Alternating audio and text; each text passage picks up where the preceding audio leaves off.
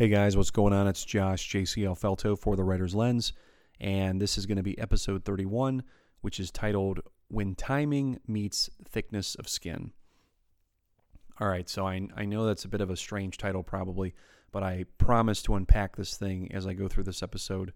But first, I wanted to sort of lean into this concept of thick skin and the timing of our creative projects by just sharing a little bit of my first publication story. So if you've been tuning into my episodes, you know that I self-published about 6 years ago now in 2012 with a book called Epiphanies, Theories, and Downright Good Thoughts Made While Playing Video Games. And yes, that is the whole title. And it was this satirical, humorous take on trying to be a highly intellectual person with deep philosophical thoughts while playing video games.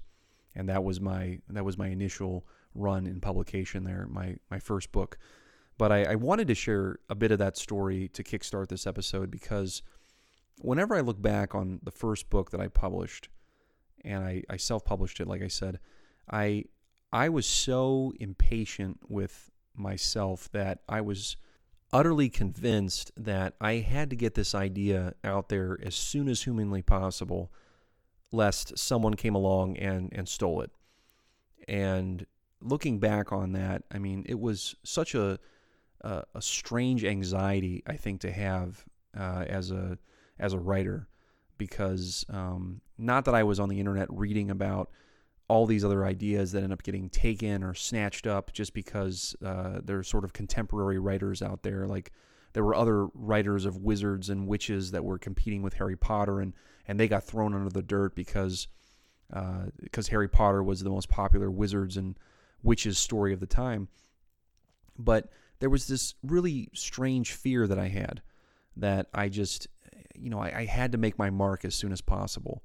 And the only way I could do that is if I got this thing out there ASAP. So I worked tirelessly to do that.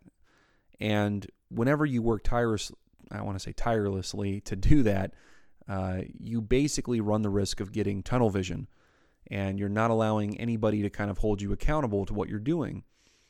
And within my tunnel vision, I was so convinced that what I was doing was so good that I didn't let anybody else see it. I mean, this was like my pet project, my private project that I was working on. And if you've had something like that before in your own life, then you know how imperative it is for you to have this escape, to have this ability to step away from daily life and go, I'm going to go do that passion project now, and I want to go work on that. I just need some time away from life. And this was my escape. This had become my escape, which isn't bad, but with my end goal in mind of sharing it with people that had never met me before, I wasn't even thinking, hey, maybe I should get an editor to look at this, or a proofreader, or someone who's written a couple books already. No, my mindset was, I got to do this. I know I'm good at this. I know I have a talent for this, a gift, and it's obviously going to shine through because I'm doing it. That literally was what I was thinking, which of course was dumb, but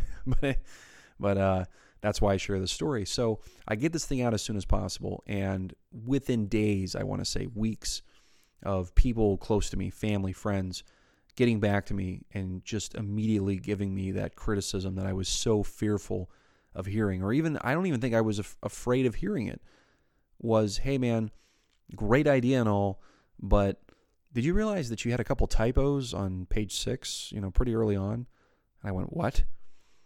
Right? And then, then days later, hey man, I got on chapter 3 and I'm not so sure if this is actually right or not. Did you cross-reference this with anything? And just thought you should check it out. Thanks. And then it was like the hysteria and the paranoia started to set in, and I couldn't sleep at night because I just went, oh my gosh, I have just effectively ruined my launch into the publication world. I'm through. I'm done.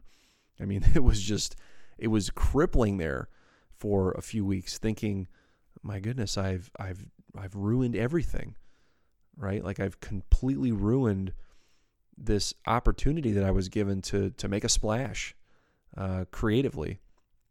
But in hindsight, it's strange because I didn't really let myself get too bogged down by it, because after that happened, I almost took it as fuel for the fire to just soldier on and continue to try and finish this thing. So I went ahead and I published my second book, which was Epiphanies, Theories, and Downright Good Thoughts Made While Being Single, which was the official sequel to the first book, because playing a lot of video games would in turn make you single.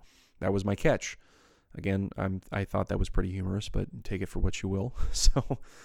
But again, I went through the process of working hard on this and wanting to get it out there and prove to anybody who was interested in my work that, hey, I could learn from my mistakes, no big deal.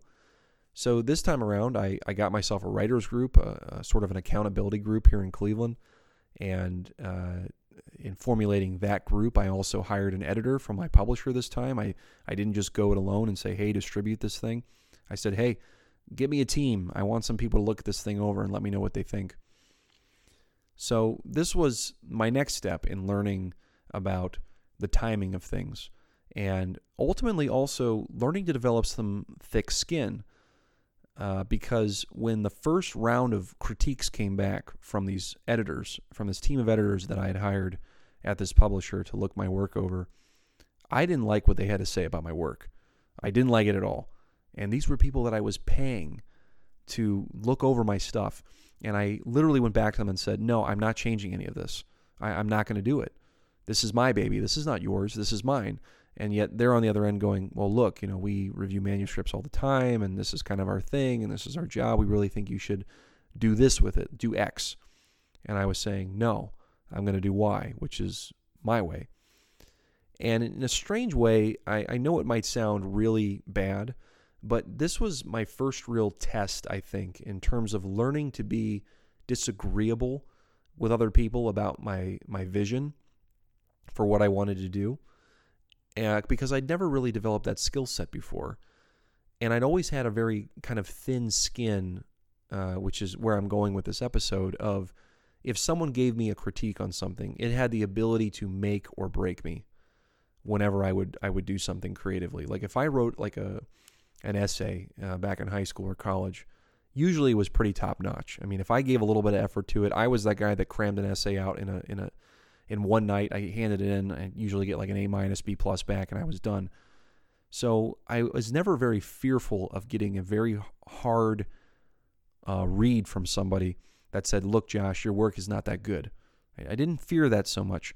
But when it finally came time for someone who was getting paid to do this, to look back at me and go, look, this isn't exactly the greatest thing since sliced bread. You need to really reconsider going back and changing some things.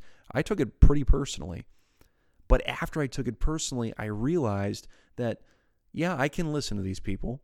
Yes, I can take their advice and their critique, but I don't have to follow all of it. And honestly, I do need to accept some of it, because if I do want to grow, I have to be able to take some of those punches. I have to be able to take some of that critique and not be so thin-skinned.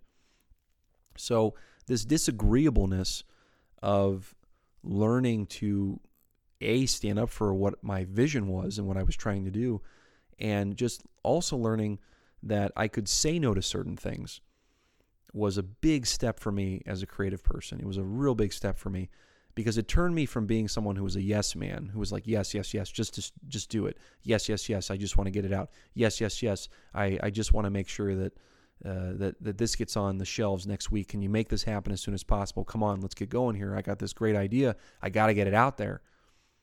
But now it was really forcing me to go, okay, I've learned from my experiences. I can't just rush this thing out there. I have to learn some patience. I have to figure out if this is the right time for me to get this book out there. So that was really good, and that was great. But that wasn't the end of it, of course. I mean, that wasn't the end of the story. In fact, after I finished my second book, I again got some feedback from people which just said, hey man, another, pretty good book, pretty decent idea. Actually, I kind of liked your first one a little bit better. This one seemed a little bit wordy and yada, yada, yada. Not real sure if I like this one as much. When's the next one coming out? What are you doing with that? And again, I had to kind of go back to my den and retreat to my sort of safe haven, my fortress of solitude, and consider, do I want to keep doing this?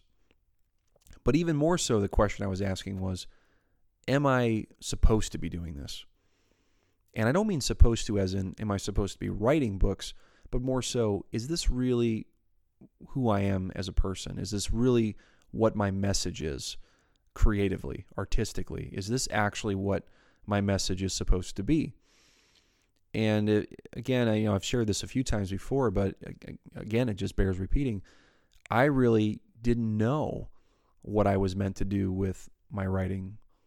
I just knew that I enjoyed it. I knew that I had an interest with it. I knew that it was a good escape for me. It was therapeutic, and it was also something that just piqued my interest enough that I wanted to see if I could do something with it. And the first 2 books that I did, honestly, they were just about trying to make money. I mean, I was just trying to make some cash. I was trying to make some cash on the side because I figured I was good enough at it. People would buy it. They think it was cool. They think it was funny. Hey, that's all good for me. Boosts my ego. And I think that was the real turning point for me creatively. That if this was all going to be about me and my timing and what I wanted, then creatively what I was doing was ultimately going to fail. So again, it was like, here we are, Josh, at the crossroads. What are we going to do about this? You love writing. You have a real interest for it. You have a real passion for this. What am I going to do? And it really took me taking a step back from writing this book series that I was trying to do initially and just saying, is this what I'm meant for? Is this really what I'm supposed to be doing as a writer and as a creative? And literally tapping into asking God, like, what do you want me to do, became such an important question because it started to answer a lot of questions for me as to what it is that actually was naturally coming out of me. And yes, there was this person who desired to be witty and humorous, but there was also this philosophical, this sort of intellectual or science fiction bent that had always intrigued me, that I always wanted to write about and I always wanted to do. And when I kind of clicked on this and I thought to myself, this is actually what I should be doing. Like this whole facade that I was trying to play off in the beginning was really just trying to catch a cultural wave, perhaps, or what was trendy or what could make me a couple quick bucks. So I totally detached myself from this concept of having to write these humorous nonfiction books and shifted all of my focus onto writing science fiction and just fiction in general, because that's where my real interest was. That was where I was willing to take the time to work on a good idea. And this is where I want to wrap this up, because now I was really prepared to give myself to what was my best idea. Not just a good idea, my best idea.